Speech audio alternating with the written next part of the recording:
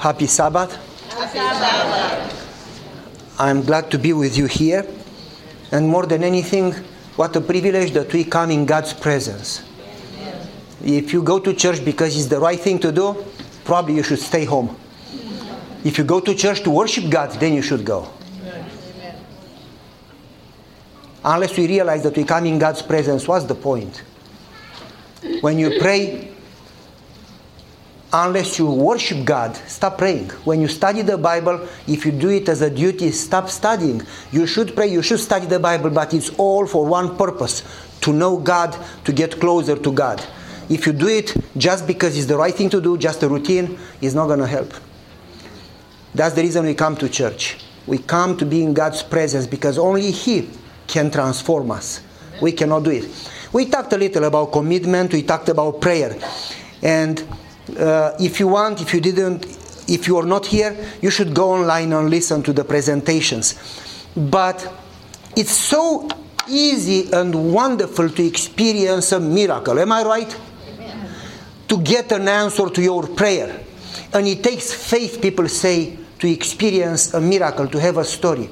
Well, let me tell you, it may take faith to experience God's presence or a story or a miracle, but it takes a lot more faith not to experience a miracle. It takes faith to get an answer, help, a blessing, but it takes a lot more faith not to get it. Put yourself in Job's situation. How would you react? We pray for 2-3 months. If we don't get an answer, we get discouraged. Why doesn't God answer my prayer? And that way it seems that we are looking more for answers than for God, and we don't know Him enough to understand.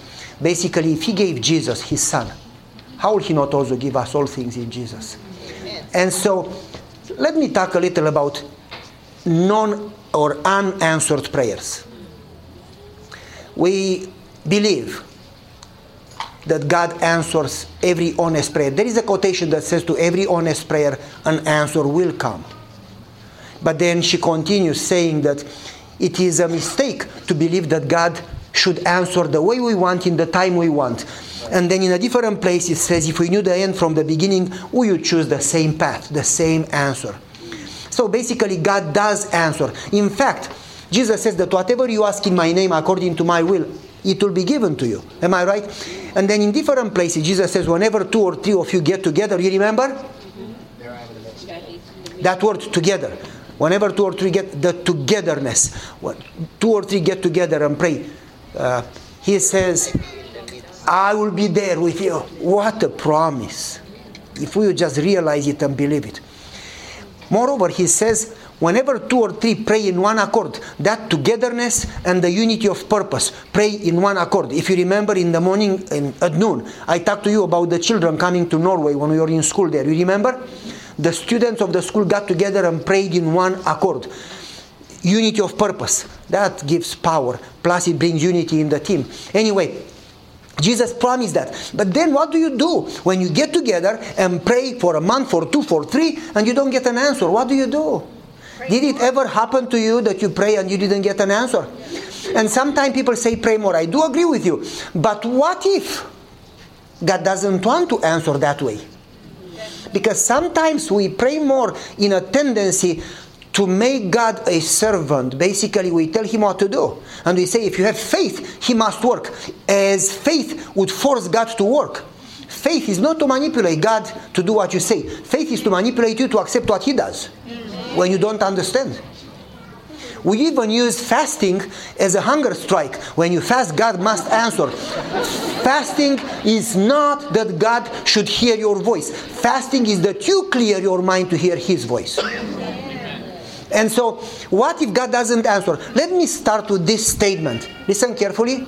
Most of the time, prayer in the Bible and answer to prayer in the Bible is not an event, it is a process. Did you hear what I said? You will understand right away. And so, think about it. It's easy to say Abraham was a man of faith and a man of prayer. How long did it take him to get an answer to prayer, to get a son? 25 years. How many of us have the patience to wait 25 years? How long did it take for Moses to deliver his people, because he said, I'm going to do it in his power. And God said, no, that's not the way I work. And God sent him in the wilderness behind the sheep. How long did it take for that prayer to be answered? 40? Isn't that a little too long? How long did it take Noah to see finally the flood? I mean, he worked to that nonsense ark.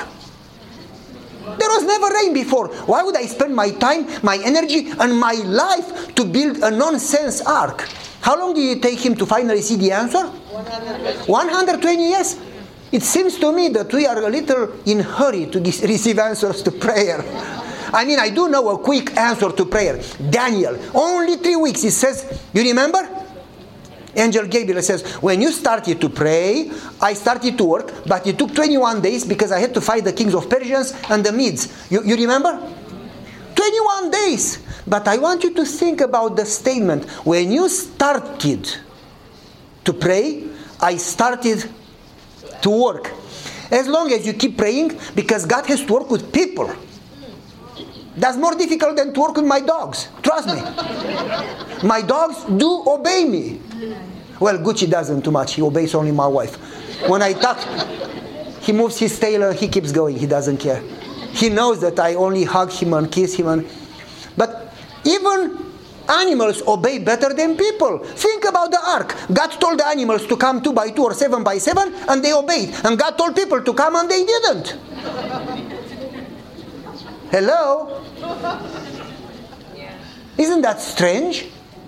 And so God has to work with people. People are stubborn, and therefore it takes him time. Plus, God gives better answers than we pray. Therefore, prayer to answer, answer to prayer, English. Answer to prayer is a process. And as long as you keep praying, God keeps working. But do not expect that he always answers the way you want in the time you want. If you were God, if you knew his mind, if you knew the big picture, if you knew all the details, if you knew the future, you would not answer your own prayer the way you pray it. You follow me? And so let's talk about that. I'm going to give you an example. And I don't talk about that. I talked to my good friend who is at the Romanian church, and I told him a little of this story. I don't like to tell the story because it's extremely personal and emotional, and it's something that I don't talk about. My father was a good friend. My father was not only a father for me, he was a close friend. We talked everything. And he would say to me, even if you do something wrong, what I don't agree with, I want you to know, I would always not only forgive you and love you, but help you to fix it because I love you. You come to me and you messed it up, and we'll fix it together. And he did, always, he did. I knew I could count on him. And so my father was a man of prayer, and he experienced so many stories. I could talk forever just about his stories. How many stories he told us. I mean, every evening when we would sit down and eat together, he would tell us a story how God worked in his life, how God transformed his life, how God did this and that and that. So many stories. I mean, I remember some of them. I remember, for instance, one night we had a pile of Bibles in the house, and he got a phone call in the middle of the night. Mr. Goia, take the Bibles out now. He says, who is there? Teet. Until today, we never knew who called. The telephone didn't show any number, you follow me? And my father got up. He said, honey, we need to get the Bibles out now. Who called? I don't know. Do you recognize the voice? No. The number? No. No. I don't know who. They put the Bibles, transported them outside the city to countryside to my grandpa, and my grandma came back. As soon as they turned off the light to get in bed, the police came and searched the house. We don't know until today who called. Maybe an angel. We don't know. God knows. But so many stories. And I knew God is going to protect my father because he's a dedicated man. As if you are dedicated, he gives you rights. You follow me? And my father would say to me, John the Baptist was beheaded, and he was the greatest among apostles. You remember what Jesus says about... Okay, Paul, he wrote the most letters of the Bible, and he was beheaded. Peter was crucified. James was killed. So many martyrs were killed. Who do you think you are, or me? We are not better than the others. Stop focusing on self. Stop thinking about self, he would say. And he says the way you should pray, not God solve my problem, God protect me, but say, Lord, if this would honor you and serve your work, yes, protect me. But if it doesn't, please do not protect me because I am not important. You are. You shall increase, I shall decrease. That was the way he prayed. Well, one time, they called him as many other times. And every time God intervened and protected him, they called him to the police station. And he came back home next morning. He says, they didn't interrogate me, didn't scream at me, didn't threaten me. They said, we told you so many times to stop bringing Bibles and spreading them throughout the country. You don't listen. We have to do something about it. And they put him in a room and left him in the room. And in the morning, 2 guys came dressed in white, and they opened the door, said, you are free to go home. And that's it. He came home. A week or 2 later, we took him to the doctor. The doctor said, you have lymphatic leukemia. You have been irradiated, and your spine stopped working. You have been exposed to radiation. We have no proof. We have no proof that they did that.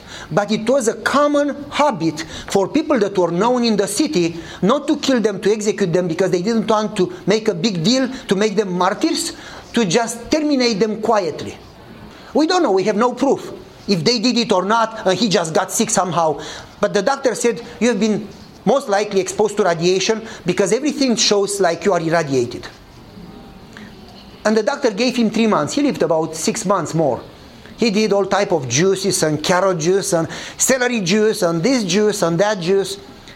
And we prayed like never before. We even fasted. We even had faith. If you have faith, God is going to answer. Hello. And still God didn't intervene. And I remember when my father was dying, I got with my mom and my sisters next to his bed. And I said, God can do it. Why doesn't he do it? And my father was calm and he says, absolutely he can do it. But he said, remember, son, it's not about me or you. It's about God. So stop focusing on self and stop worshiping self. And he said, I prayed, Lord, please heal my father. Please, I know. Oh, please, please, please. And he said, stop it. He already heard you first time. You prayed 99 times too many times. You follow me? He said, you need to be able to say, may your will be done. And to mean it. And to let his will be done. And then he said, you see, in the church, not too many people work. So many people go to church, but they are spectators. I bring Bibles, I do this, I do that. And he said, quote, sometimes nothing would grow under a big tree. So you have to cut the big trees so the small ones would grow. So he said, it's better for me to go so the others would start developing. And I said, let's pray again. Let's fast another day. And he said, no, that's enough. Let me pray. And he prayed for mom, and he prayed for my sisters, and he prayed for me. And then he said, for me it's easy. It's going to be a second to resurrection, and I'm going to see Jesus face to face. And he started to sing, face to face with Christ my Savior. Wow. And then he said, for me it's easy. It's a privilege to die for my Savior. He said, I am worried for you because you look so much to self instead of fixing your eyes on Jesus. That's the reason you stress. Hello? Why do you stress? Do you get it? He said, you look so much to self, to your needs, to your problems. That's the reason you stress. Stop focusing on self. Keep your eyes, turn your eyes upon Jesus. Look him in his wonderful face. And all the other things are going to grow strangely dim. You follow me? And he said, Lord, I'm not praying for my life. And then he said, it's a privilege for me to die. But he said, Lord, I am praying for my family, for my church, for this city, and so on and so forth. And he prayed for the others. Mom was crying, and he finished the prayer, and he said, honey, I know my Redeemer. Amen.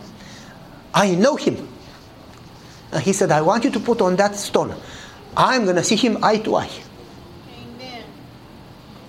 And he closed his eyes, and that was it. I was so angry with God. Why didn't he answer my prayer? Because what we expect God to do what we ask him to do. Yeah. As we are gods. You follow me? Yeah. And we don't submit and allow God to be God and we to be the servants. And we don't mean it when we say, may your will be done. I mean, Jesus himself said, take the cup away from me. And God said, no, you'll drink the cup. And Jesus said, may your will be done. And Jesus accepted the Father's will. Think about it. Maybe Joseph did pray in the beginning, Lord, save me from this prison. And God didn't answer. What if God would have answered? He would have never fulfilled his plan with Joseph. Am I right?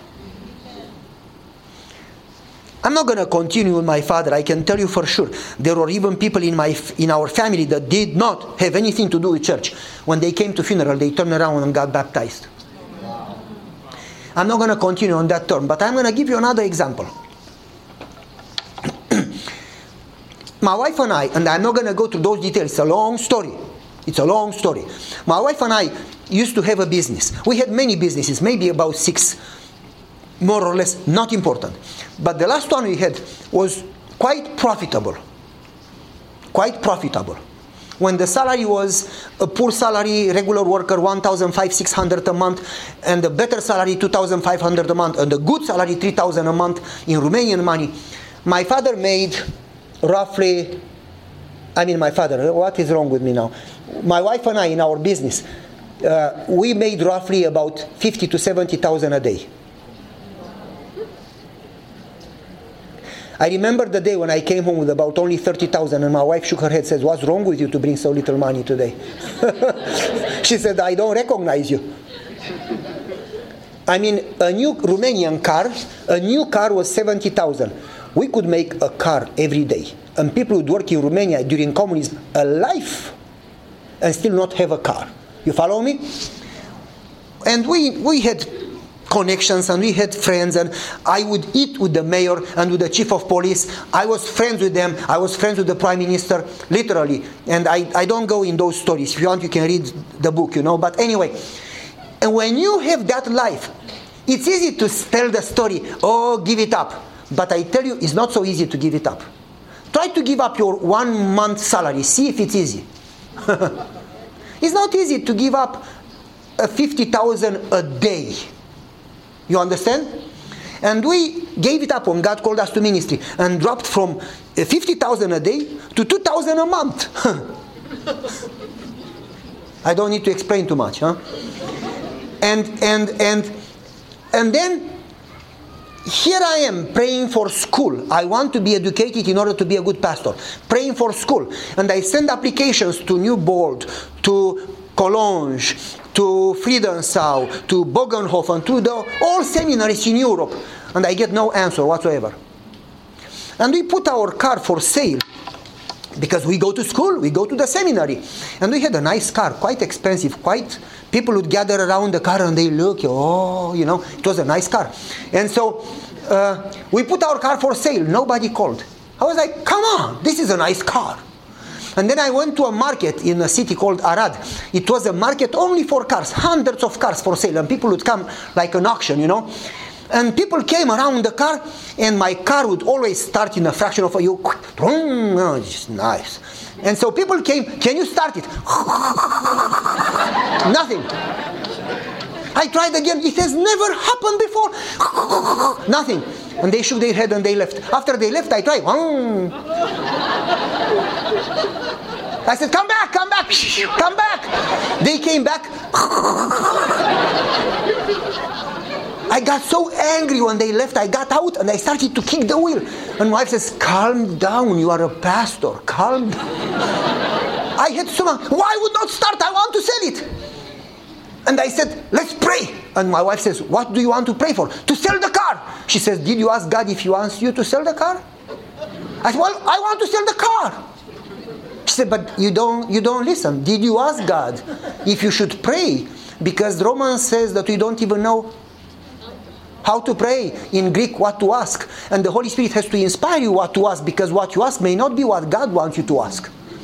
And I said, but I want to sell the car. And I prayed, Lord, help me sell the car. And then I tried, the car started, I called them back. They didn't even come back. Other people came, it would not start. I got so angry. I said, I don't go to school. I'll never sell the car. I don't even want to pray anymore. That's what we do when God doesn't seem to answer. And I went home, and I gave up school, and I forgot about school, and I moved on, and 6 months later, I didn't even think about school. And very strange, when you want something, you don't get it. When you give it up, when you surrender it, that's when you get it. Very strange. So I forgot about school. And then, one day, somebody knocks in the door. I open the door, he says, I am from Timișoara. Well, I was in Oțelul Roșu, that's the Red Steel, that's the name of the city. And he comes from 120, 30 kilometers away from a big city. I mean, you talk about 500,000, 1 million, I don't know the number, I could Google it. Big city. He says, I am so-and-so, I came to buy the car. I said, what car? Your car. I said, what car? And he tells me, I said, it's not for sale. He says, well, it was for sale 6 months ago. Yeah, 6 months ago. I said, how do you know about the car? Well, my wife was starting the fire in the fireplace with old newspapers. And she saw the car and she liked the color. They like the color. Whatever. And she liked the color and she said, go and get this car, I like it.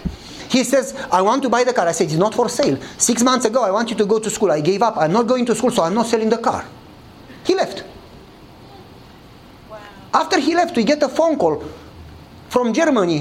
One of our relatives says, did you ever think about selling the car? I said, no, I'm not selling the car. Well, you know, that's an expensive car. When it breaks, it's expensive to fix it in Romania. You don't find parts. Sell the car. Get the car that you find parts. I'm not selling the car. Bye. And then I get a phone call from America. Who is there? Lauren. Who is Lauren? Your friend 13 years ago from university, from church. Oh, I don't remember. He says, well, my wife and I have been praying. We want to invite you to come to school, to seminary. I said, how do you know that I want to go to school? We don't. Do you? Yes.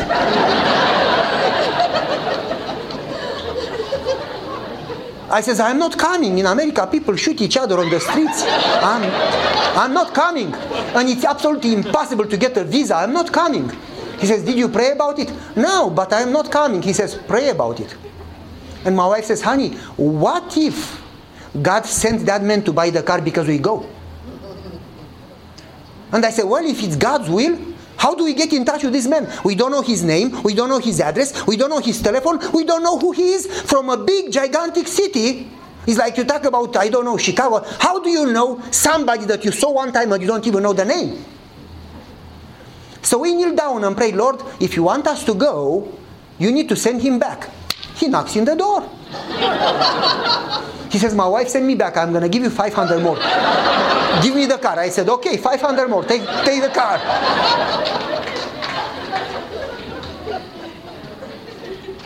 Next day, the morning devotional. Jeremiah 29:11, I know the plans I have for you. And then the mail comes at noon. And in the mail, it's a letter from Southern Adventist University. You have been accepted in the seminary, in the theology program. And then at the bottom of the letter, Jeremiah 29, same day, same promise. Jeremiah 29:11, I know the plans I have for you. It's not your plan. You pray for this plan and God says, no, that's the plan. You follow me? So stop pushing God. And so we sold the car. I went to the embassy, long story. There were the line, we got there, my wife and I, at 3 a.m. and the line went around the block. And I was number 960 something in line. Imagine how many people ahead of me. And I was watching when I got inside. You paid about $120 to get inside, only to get inside. And that was the salary for about a month and a half. And so I was watching at the window, people would go on negative, next. And as long as I was watching there, no one got the visa. Wow. And we didn't want to go to America because we didn't know English. And we didn't have anybody here, and we didn't have money. I no longer had a business, I was a pastor. And to start life all over again is not easy. You may think it's easy. Move somewhere, I don't know, to Africa or somewhere. Move, see if you are willing to start life all over again. Do you think it's easy? I mean, when we came to Southern, I knew zero English, and people would talk to me, and because I didn't understand, they would get into my mouth and talk louder, as if they scream, I understand better English. I felt so offended, so humiliated, because I used to be somebody, and now I was nobody. They would drive to school, I would walk to school, like the disciples, I would walk because I had no car. You understand? I had no food, we had no furniture, we slept on the floor. Literally, we ate on the floor, I learned on the floor. We had no furniture. We had no food. We had like 3, 4, 5 days going without food. For me, that's the end of the world. When you go 5 days, when you eat every 4 hours and then go 5 days without food, my wife can fast 21 days, 3 weeks. I can fast 4 hours. So it was tough. And I never told anybody because I always gave. I never accepted to receive. Anyway, so going back, I got to the window and the guy, negative. He would not give visa to anybody. I got to the window. He says, where do you want to go? I said, duh. This is not French embassy. It's American embassy. Obviously to America. And he says, why do you go? I go to school. He says, I'm not going to give you visa. I said, praise the Lord. And I turned around and left. He says, don't you beg? Everybody says, please give me visa, please. Don't you beg? I said, no, I actually don't want to go to America. He says, what are you doing in the embassy if you don't want to go? Well, I don't want to be Jonah. He said, what? Well, Jonas, God sent him somewhere and he didn't want to go and he opposed God. And I don't want to fight God, but I really don't want to go to America. And I came, but in my heart, I really hope that you don't give me visa. So I did my part, Lord. I went to the embassy. They didn't give me visa, sorry. So I said, I don't want to be Jonas, so please don't give me visa. And he said, but you paid $120 to enter. Why would you spend that money? I said, just because I don't want to oppose God's plan. And he said, so you don't want a visa? No. Okay, we reject you. Praise the Lord. Bye. And he says, but why do you go? I said, I told you before, I go to school. Why don't you go here to school? Because our school is not accredited. He says, you go there for money. I said, buddy, I had so much money that I could really make a dress for you only from money, you know. I could swim in money. I had so much money. I gave them up because God called me to ministry. Can you prove it? Absolutely. We had a booklet that was Cartea de Muncă, the book of work, that by law, every time you work somewhere, they recorded the salaries, the place, when you left, where you went, why did they fire you or did you move? And he said, I want to see it. I showed it to him. He looks to the salaries. You gave up this money to be a pastor? Yes. You are crazy. I said, I know. And then he says, so you go there not for money, you want to be trained to be a good pastor? Yes. He says, you know, I'm going to give you visa but alone, without your family. I said, not going to happen. I don't separate families. I said, not going to happen. Either everybody or nobody. He says, I cannot do that. Can you promise you come back? No. What if God says stay there? I cannot promise, but I cannot give you visa. But I don't want visa. Please just put negative. Let me go. He says, I don't know. I think I should give you visa for the whole family. I said, please no. He says, do you have the money to pay visa? $450 for everybody. I said, yes. I sold the car yesterday. He gave us visa. I came out. My wife says, you got visa? I told you to do whatever you can not to get visa. And then we purchased with the leftover money the plane tickets for all 4 of us, and we had $140 left over.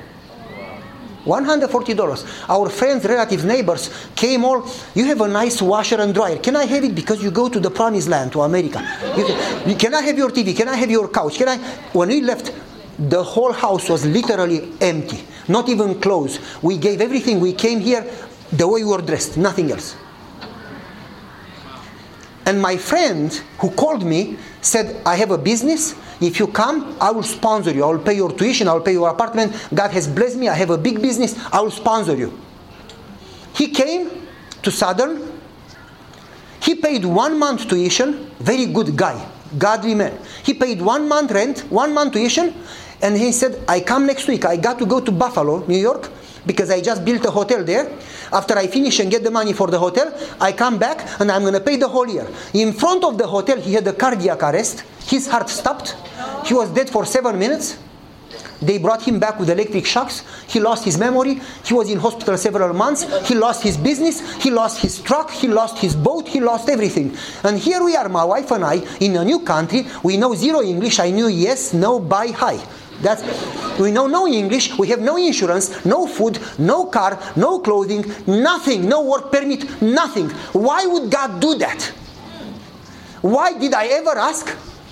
Why would God do that? Oh, let me tell you, we prayed, Lord, we want to go back. Give us money for trip, because I am not going to ask anybody for money.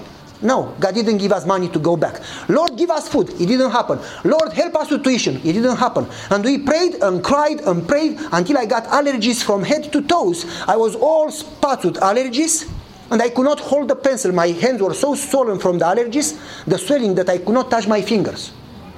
Went to the doctors. They gave me a bunch of prednisone and this and that, and they said, there is nothing we can do. It's stress. And so when you pray and God doesn't answer, and you are in a new country, and you don't know anybody, and you don't know English, and you don't have food, and you don't have insurance, and you don't have work permit, and you don't have money, and you are in an apartment, and you get a letter from the housing that they are going to evict you because you didn't pay, and you get a letter from the school, they are going to expel you because you didn't pay, and you follow me? And then you get a letter from the electricity, they are going to turn off your electricity because you didn't pay, and then you didn't eat for 5 days, and you have allergies. What do you do? I mean, I've been fasting 5 days regardless if I wanted to fast or not. I've been praying like crazy and crying, and God didn't seem to answer. What do you do when you pray and God doesn't answer? You see, we all want miracles. We all want blessings. We all want answers. But for God to use you, He needs to break you. Because we humans, without realizing, are used to be selfish, self-centered. All we do for us. We go to work for us, we eat for us, we get dressed for us. Whatever we do for self. Very rarely we do something for somebody else. You follow me? Yes. We are very selfish, very proud, very stubborn. You understand what I mean? Yes. And God cannot use this type of people. And we want to be transformed. Lord, change me. But we don't want to allow Him to change us, because when He starts changing us, the surgery is extremely painful. He has to use this and that to teach you patience, to teach you humility, to teach you humbleness, to teach you dependence, to teach you faith. For instance, you say, Lord, give me patience, and God sends your boss, and your boss makes your life miserable, and you say, Lord, solve the problem with my boss, and God says, didn't you pray for patience? How would you learn patience if nobody ever bothers you? Basically, we want to grow, but we don't want to go through any type of school. You follow me? We just want instantly. We go to sleep, and during sleep we are transformed, and when we wake up we are holy. That doesn't happen that way. You don't become a doctor without going to the medical school. You don't become an engineer without going to... You follow me? How do you grow in your relationship with Christ without going to a certain school? Look in the Bible. People of faith, they all have been through the school. Didn't Joseph? Didn't Daniel? Didn't Moses or Abraham? They all have been through trials. We talk about them, but we don't like their trials. Think about Paul. Choose any of them. We want to have their experience, but we don't want to have their trials. You follow me? If you really want to grow, you need to trust God when He doesn't seem to answer your prayer. And you need to say, Lord, if you allow it, I need to remember that all things work together. If you allow it, it means I need it. So please don't solve it. Rather, help me to grow and to learn the lesson that you want me to learn. And use me. Use me, Lord. And so, as long as I prayed for 11 months that God would intervene, nothing happened. And I prayed, and I prayed, and I fasted, and I got tired, and I got angry, and I stopped praying. Did you ever stop praying because you are angry with God? Yes. I stopped praying. I didn't want to pray. I would go to sleep, keep my eyes open, and argue. Why would you do that? Did I ever ask you to come here? Why would you do that? Do you like to torture me? I was arguing. I don't like to talk about that because it's pretty tough. And eventually, I started to kind of break down. You get to the point when you hit the bottom that you just give up. You say, I don't care if I live or die. I'm tired fighting. And when you experience that type of humility that you don't humble yourself, but you are humbled by what happens to you. Basically, I would go to school. I never used a computer before. And in the class, everybody was typing like this. And I was like, where is A? Where is the space bar? You understand? And they would start laughing. Oh man, I used to be somebody. I would get stomach pain and feel like, oh, you know, but then calm down. But my stomach was boiling, you know. And I would go home crying, I'm not going back to school. I hate school. And then I would get on my knees and pray. And you know, I started to learn literally on my knees. By the bed, I would read the one word and pray and go to the dictionary, translate it, and then pray again, say, Lord, help me learn this crazy language, because they don't read the way they write. They have more exceptions than rules. And then read another word, go to the dictionary. It would take me 4 hours to read one page. And pray over it, Lord, help me to learn this language so I can make it. Amen. And I would pray, and no food, and no sleep, and allergies. You understand the picture? Yes. And then one night I said, Lord, I just give up. I stopped fighting. If you want me to die, I'm ready to die. If you want me to kill me, do whatever you want. I don't care anymore. I'm going to stop fighting. Do whatever you want. I put myself and my family, and it was not me alone. We had 2 small children. I put myself and my family and our children in your hands. Do whatever you want. I give you permission. And I just stopped fighting. I could not anymore. I was tired. And I remember I went to school next day, and I went in the garden of prayer in front of the religion department. It was a big trunk and some background music. And I put my head on that trunk, and I started to cry. I was crying like never in my life. I was breaking. And I was crying and sobbing. And somebody came and hit me on the back. Young man, why are you crying? I got straight, cleaned my eyes. I said, I never cry. It was a few months into being here. Allergy lasted 11 months, but this was before the 11 months. It was about 3-4 months. I don't remember, not important. A few months, so I already started to know some English. I talked more with my hands than my mouth, but anyway, I knew some English. And I said, I never cry. What you see here, it's allergy. He said, you are too proud to acknowledge you are crying. And I kept quiet, and he said, well, if God brought you here, God will take care of you. I said, yeah, easy for you. I said, I will pray for you. I said, yeah, everybody says that. I don't know how many do it. I had an attitude, you know. And he left. I went to the classroom, and then I went back home. That Sabbath, I went to church. Dr. Ed Wright, in that time, he was the Southern Adventist University church pastor, the senior pastor. And he started the sermon with Jeremiah 29:11. I know the plans I have for you. And my wife took my hand. And she says, this sermon is for you and for me. Listen carefully. And then he said, God called Moses. And when Moses wanted to do God's work, God said, you are not good for it. And God had to break him. And then when Moses said, I am good for nothing, that's when God said, now you are ready. And the pastor said, when God finally said you are ready, after breaking him 40 years, because he was stubborn, he thought he was wise, he thought he was prepared, he thought he was educated, he thought he was somebody. And as long as he was somebody, he was nobody. And when finally he became nobody, then God said, now you are somebody. Amen. And the pastor said, God called Moses. And at this time, Moses was already broken. And he said, Lord, I don't even know how to speak. My wife looks to me and she says, that's what you say all the time. I don't know this in English. And the pastor said, and God said to Moses, who made the tongue? And Moses said, God, I have nothing. I am poor. I have only this rod. And my wife says to me, that's what you say. We have nothing. We used to be rich. And the pastor said, and God said to Moses, I have the resources. And if I go with you, I will provide everything you need. You just need to trust me. And the pastor said, you need to learn never to trust self, but always to trust God. You need to die to self. Unless a grain would die, it will never produce any fruit. If you don't produce fruit, it's because you are alive. When you die, then you'll produce fruit. Amen. Cannot be you and Jesus alive. One of you has to die. And if you are alive, it means Jesus is dead in you. It's only a theory. And the pastor said, sometimes God has to break us in order to save us and to use us. My wife and I looked to each other and we got our answers.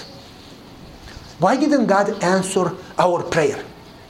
because it was better for us not to get an answer. You follow me? Because I used to be arrogant, I used to be stubborn. It was always my way. Nobody argued with me. They got fired if they argued with me in my business. That's the way you do it, guys. Okay. Nobody dared to say differently. You follow me?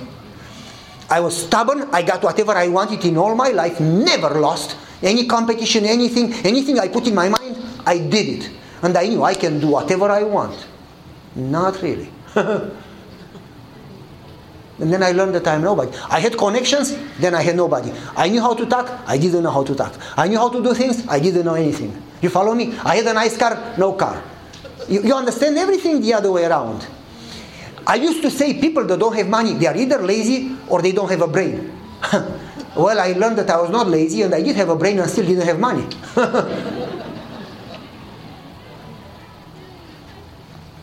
And so after the pastor finished speaking, I had tears in my eyes. At the door I shook his hand and I said, "Thank you for this profound message." I left. Thursday night somebody knocks in the door.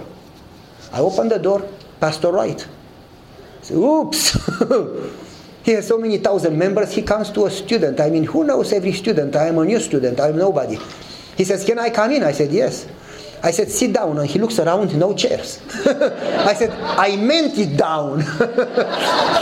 He sat on the floor, I sat on the floor, like Turkish people, And he sat down, I sat down. He says, "When you said thank you for the sermon, I started to dig around. And I called the school and talked to Dr. Blanco. And he did some digging and he learned that your sponsor had a cardiac arrest.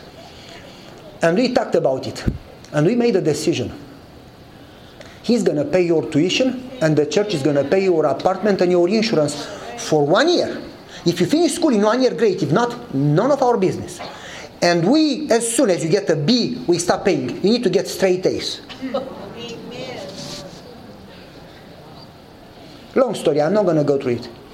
By God's grace, I finished the bachelor in 1 year, straight A's, not a B. And they said, "Wow, you did it in 1 year. Let's make another deal. We are going to pay your masters 1 year straight A's." So, deal. Do you want me to continue to tell you what happened?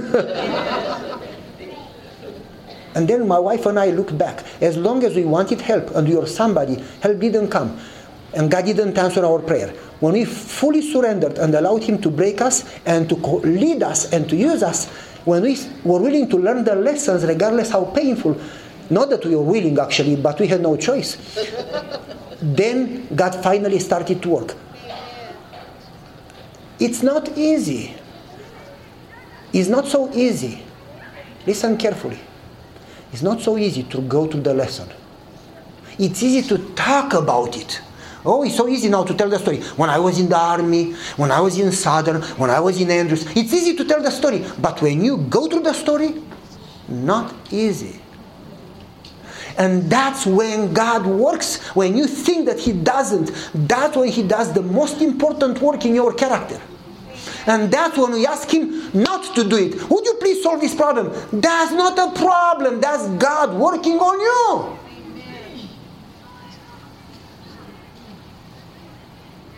You follow me? We need to know Him enough to the degree that we trust Him in the midst of the trials. Amen. Trials are not pleasant. I don't like them. I am not crazy. I hate trials. I know, I like trials. No, I don't. They are not fun. But we are never alone. Jesus says, when you go, the Bible says, when you go through what? It doesn't say if. It says when. You will go. It's a matter of time. When you go through waters, I will be with you. You are never alone. I have inscribed you on my palms. Even if the mountains move, my love will never move from you. I know you by name. I love you. Even if a mother will forget her children, I will never forget you. I will never leave you nor forsake you. I love you. And yet, we pray, and if He doesn't answer, we say, why doesn't God answer? Instead of letting God work, because the way He works, it has a long-term response. We have a horse vision, Some horses have those things left and right of the eye, and that's all they see. We don't see the big picture. Let God work because He sees the big picture. There is a bigger picture than what we see. We are very limited. We see 1 inch from our nose. That's it. We need to know our God enough to trust Him when we don't understand. It's easy to trust Him. It's like Jericho. God told them, walk around the city every day 1 time, 7 days, 7 times, and then blow the trumpet and shout of victory. They're supposed to shout before the walls came down. It's easy to shout after the walls come down. But God wants you to shout before the walls come down. In the midst of your crisis, to say, I am with Jesus, I am not alone. Therefore, rejoice always. And again I say rejoice. Even in your trials, rejoice, because you are never alone. Amen. If God allowed it, trust in Him. Amen. If you really want to be transformed and to be used. Otherwise, God will never be able to use you if you always want God to solve your problems. That was Job. When his wife says, give up, God. He says, well, we knew how to receive the blessings, but we don't know how to receive, you follow me, the trials. I don't worship God for blessings. I worship God because I love Him. Amen. If my son would call me only for money, that's no relationship. I want him to call me because he loves me. Not just for blessing. Help me, bless me, give me. You follow me? And so, by the way, we had a sermon tonight, and we really stayed at the title. I gave you 2 stories instead of giving you the sermon. Literally, God wants us to have a relationship with Him. He desires to be close to us. He desires to talk to us. He desires to live in us. And that's religion. God wants us to have such a close relationship with Him that we know Him and we trust in Him. I remember I was in Wisconsin at Cascade Mountain. It's not Colorado. Black Diamond is only Bunny Hill. It's not Black Diamond. But anyway, and my kids, Dad, let's go on Black Diamond skiing. I said, no, I don't want to break my legs. I'm going to go on that Bunny Hill, you know. And they said, chicken. I said, that's okay. You can call me whatever you wish. I'm not going there. And I went on the little slope, you know, and then I got at a table in front of a restaurant, and I got a chamomile and peppermint tea with lemon and honey, and I was enjoying my hot tea and watching the kids come like crazy, jump and do this, and you know, I said, you can break a leg, not me. And while I'm watching the kids, there are 3 guys, and one in the middle, with round glasses, black, with a paper here that in the beginning I could not see what it says, but later I could see blind skier. And they were screaming, step away, blind skier, step away, blind skier. And then they say, right, left, straight, a little left, straight, right, straight. And they are kidding. Who does that? Are you crazy? And they got down and they came to my table. And I go to him and I do this. I said, you can see a little. He says, nope. Yeah, with shadows. Nope. I was born blind. I don't see anything. Total darkness. I don't see a thing. I said, are you crazy? What's wrong with you to go on the Black Diamond? You want to die? He says, these guys, we grew up together. They are my best friends. And they are ski instructors. I trust them with my life. And it came to me, we don't trust God. And yet people trust friends. And we say, oh, we love Jesus. As soon as we face a trial, we struggle, our faith shakes. We don't trust our God. It's easier. It takes a lot less faith to experience an answer to prayer and a miracle. It takes a lot more faith not to experience a miracle. You follow me? Anyway, that was not the subject for tonight. The subject for tonight was absolute commitment. When you give your life to Jesus to the degree that He can do whatever He wants with you, you say, you know what? Today, every day, today I surrender my life. If you want me to live, I live. If you want me to die, I die. If you want me to give up my job, I give up. If you want me to give up my life, my family, my time, my money, whatever you want, today I give myself to you. And then you present yourself, you present your family, you present your time, your plans, your energy, and you say, lead me. And then you stay connected you remain connected. It says there, Enoch walked with God. You remember the sentence? Or Abraham walked with God, or Moses walked with God. If you go in the book of the Desire of Ages, also in the Acts of the Apostles, she has a statement. She says, these people walked with God, comma, they're continually aware of His presence, continually connected. So what does it mean to walk with God?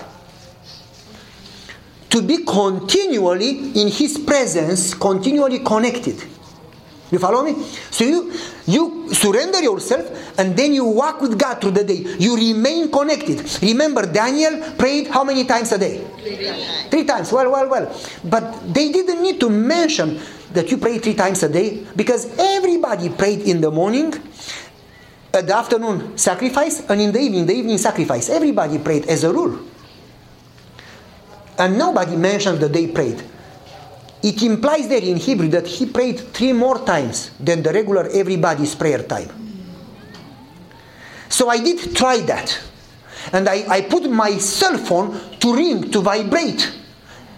Every 3 hours, at 6 a.m., at 9 a.m., at 12, at 3 p.m., at 6 p.m., and 9 p.m. to vibrate in my pocket. And every time when, besides my early devotional and prayer in the morning and study, every 3 hours when the phone would vibrate, I would drop everything, not take another 2 hours prayer or whatever, but take a few seconds and like a oasis, I would reconnect. Lord, I have a tendency to get busy and to forget about you. Help me stay connected. Amen. Because you are the vine, I am the branch. Connected, I produce fruit. Disconnected, I am zero. And after doing that for a few days, I started to get used to learn to stay connected. You follow me? Yeah. And so you surrender your life in the morning and then you stay connected. And you say, well, God didn't talk. Don't look for a voice. God doesn't talk the way we talk. We talk because we like to hear our own voices. We talk for the sake of talking, like politicians. We say a lot and say nothing. God talks when there is a job for you to do. And if you make yourself available, when there is a need, He's going to talk to you. And you will hear. And if you are in the habit to pray and study and think and stay connected, when God talks, you will hear. And when you do that, then God can work. And as you daily commit your life to Him, He will start growing you. And you will start experiencing Him. And the more you experience Him, the more you know Him. And the more you trust Him. And He's going to give you this experience. And as you obey Him in faith, when you see how He works, your experience grows. And then He's going to give you this. And as you follow Him, He's going to increase your walk with Him. And He's going to get closer and closer and closer to you as you learn to daily surrender and follow His plans. And by surrendering daily, you are going to experience God like never before. Well, we think that religion is what we do. But religion is God in you. Christ in you, the hope of glory. To stay connected. That's religion. And if God is in you, you will obey Him. When God lives in you, you will not do whatever you want. You do whatever He wants. Now, our time passed 2 minutes. I want you to start the sermon, probably tomorrow or never. Anyway. I want you to talk a little about commitment. You see, what it says here, I have been crucified with Christ. And I no longer live. But Christ lives in me. And now I live by faith. By faith in Him. That's what I talked about. How many times have you read this Bible verse? 100 times? 1,000 times? But we need to live it. We don't need just to read it. We need to live it. We need to apply it. We need to daily sacrifice ourselves. To daily allow us to die.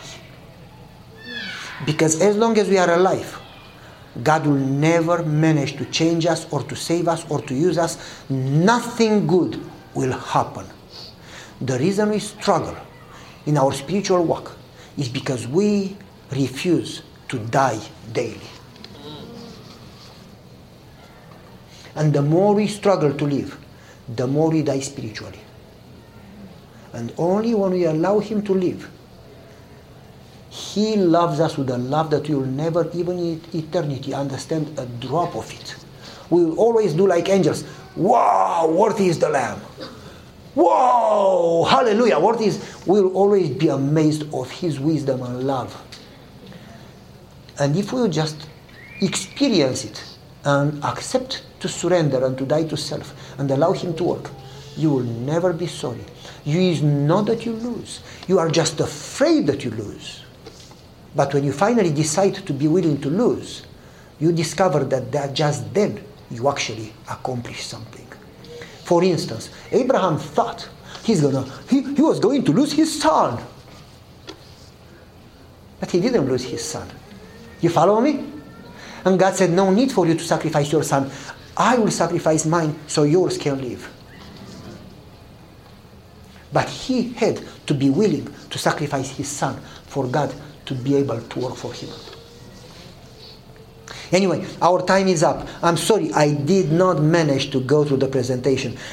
I want you to remember, the rich young ruler comes to Jesus and says, Lord, I'm a good Adventist. I go to church, I eat tofu, I keep Sabbath, I keep the commandments, I do everything the way you said. And Jesus says, this is wonderful. It's good. You should do this and not let the others undone. It's wonderful. You should go to church. You should eat broccoli. You should do this. You should keep Sabbath. You should. Jesus says it's wonderful, but it's not enough. You need to sell everything. He says, what? You need to give up everything. You need to give up everything. Well, oh Lord, come on. I could give a donation and send it to Cuba, you know. I could give a little more to the church. No, you need to give up everything. Everything, Lord, my family, yes. My life, yes. My health, my house, my salary, everything. I'm sorry, I cannot do that, Lord. That's what we do. We just don't say it. But that's what we do. Why do we do that? It's because we don't trust God that He will take care of us. We are afraid to trust in Him. Let me read the quotation and we finish. I had another 4 stories. We don't have time for stories. Let me read the quotation. Many who profess to be Christ followers have an anxious, troubled heart because they are afraid to trust God. They don't make a complete surrender because they shrink from the consequence of that surrender. Hello? They are afraid to surrender. What's going to happen to me? Unless they make this full surrender, they will never find peace. Ministry of Healing, page 480.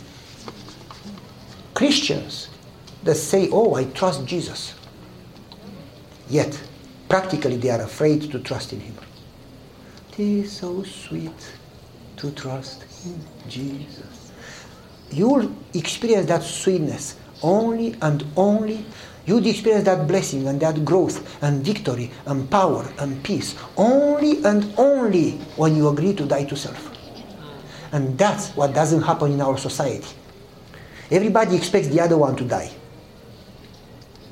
You follow me? And God calls us to be different. God calls us to be like Jesus. And that's not going to happen before we agree to fully surrender. And God is calling you tonight to make a decision and to start that exercise. It's a lifelong process. It's not a one-time deal. To start that exercise, to daily surrender. You do it today, and then tomorrow you do it again. And then when a trial comes, you do it again. And the next day you do it again. And Monday and Tuesday and so on. And the more you do it, the more you are going to experience God's power and peace and presence and transformation in a way to a level that you have never experienced it before. Only then God can work in you. Only then you are going to have a story, a powerful story. And God is going to be real in your life, in your family. I'm going to invite my friend Jem to come here. And please, we cannot do it. But God can do it. He absolutely can do it. So ask Him, Lord, I surrender today. I give you my consent, my permission. Do whatever I give you permission. Do whatever it takes to me or to my life. I let you work. and I'm going to make the decision to trust in you. By the way, trust is not a feeling. Oh, I feel I trust Jesus. You don't feel trust. Spirit prophecy says clearly, and I do have the quotation, we just don't have time, says it's a mind decision. You don't feel that you trust God. Feelings have to do with our chemistry, our moods, and not to God. Trust has to do with God's character and His promise. And you make a mind decision to trust His promise. God doesn't lie. And you don't feel it, you don't understand it, you don't deserve it, you cannot do it. But you know that He loves you and He can do it. So you say, I cannot do it, I don't know how He's going to do it, but I'm going to trust in Him. Okay, God bless you. This media was brought to you by Audioverse, a website dedicated to spreading God's Word through free sermon audio and much more. If you would like to know more about Audioverse, or if you would like to listen to more sermons, please visit www.audioverse.org.